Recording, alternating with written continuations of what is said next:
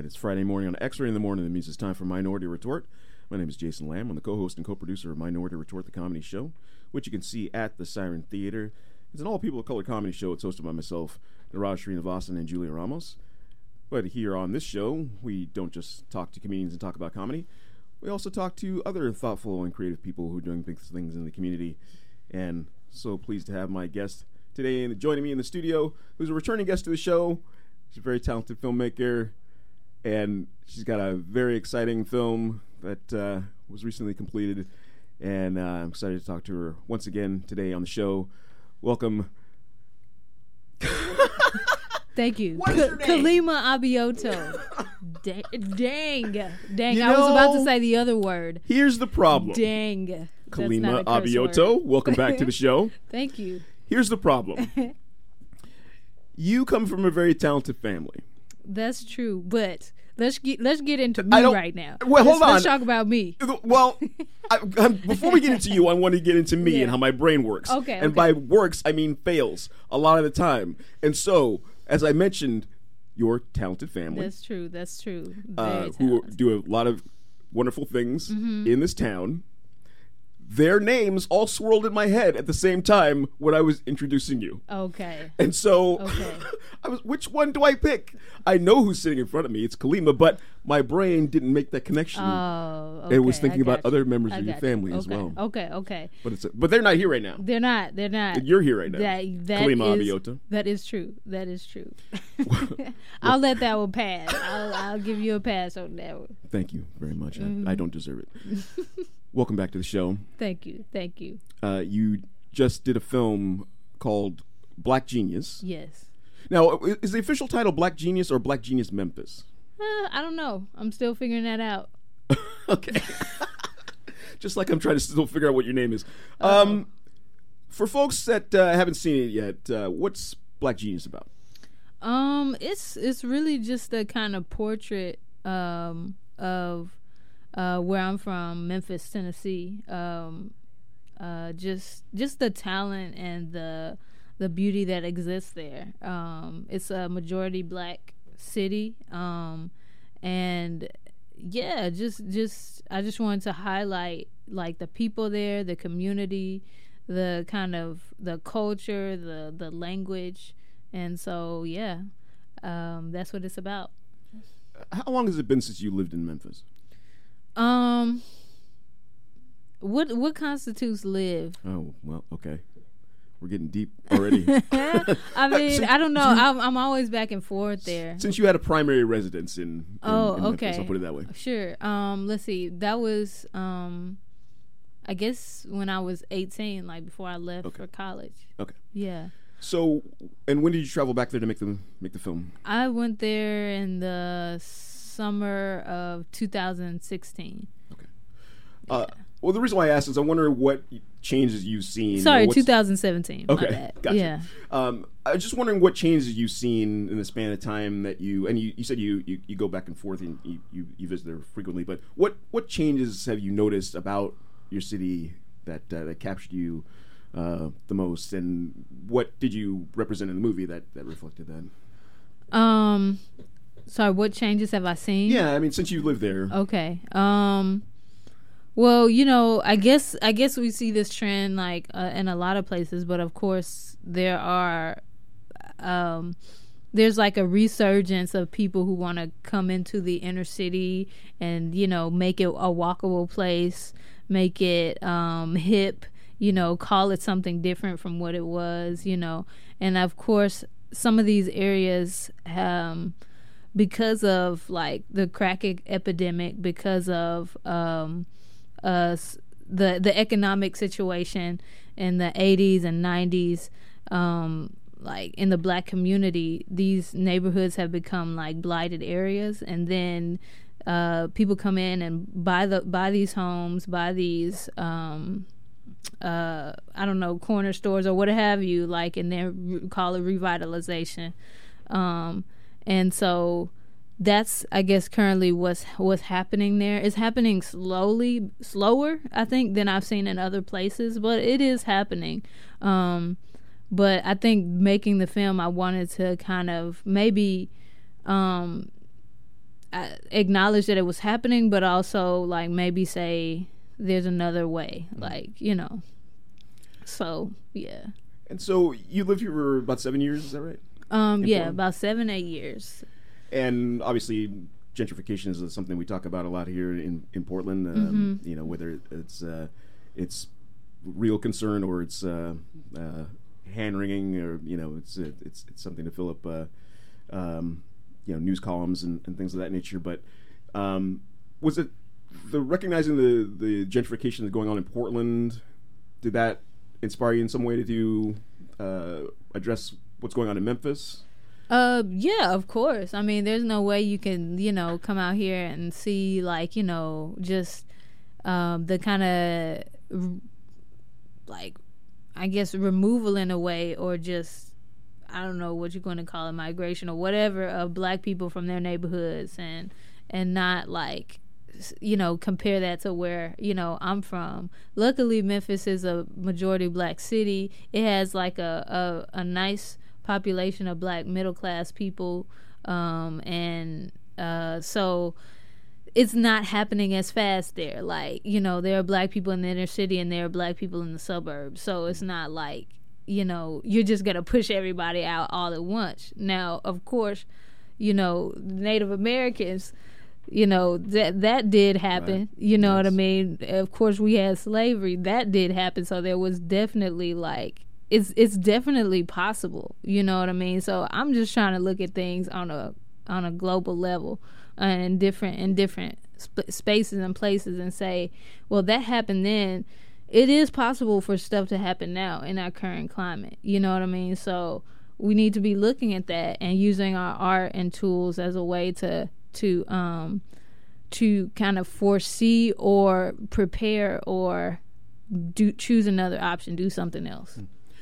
You interview about a dozen people or so in the movie. I want to say, were they people that you had known already, or how did you discover the interview subjects?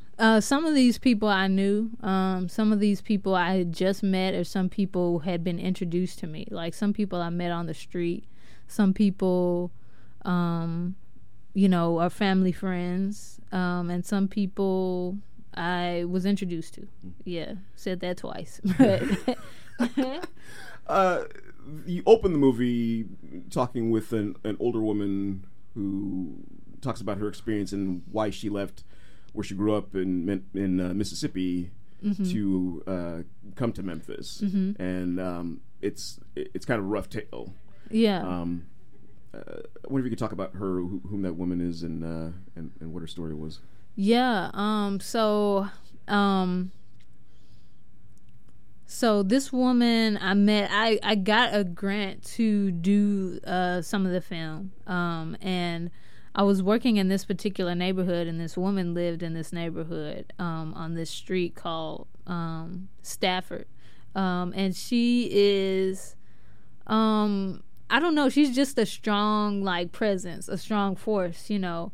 And I was like, okay, well, you know, let me talk to her, and you know, she's just all about, like, I don't know, her neighborhood, all about, you know, going to church and, you know, a believer, you know, you definitely have people like that there. But she has an extraordinary personal story, you know, where she was basically abused by, you know, a white man, you know, like, and the tale sounds like it's something from, like, the way distant past, but I mean, she's an older woman, but she's still living and can live to tell the tale, you know. So, yeah, but basically, she says in the movie that she was assaulted by this man who owned a plantation. Yeah. And she was beaten with a rope. Mm-hmm. And I think she was like 10 or 11 years old. And just like you said, the way she described it, it sounded like she was talking like she was a slave.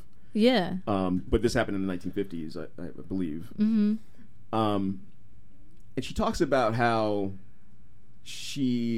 her mother, after learning of what had happened to her, she knew that she had to get her daughters out of Mississippi, and that prompted the move to Memphis. And she talks about how her mother's tears gave her strength, essentially.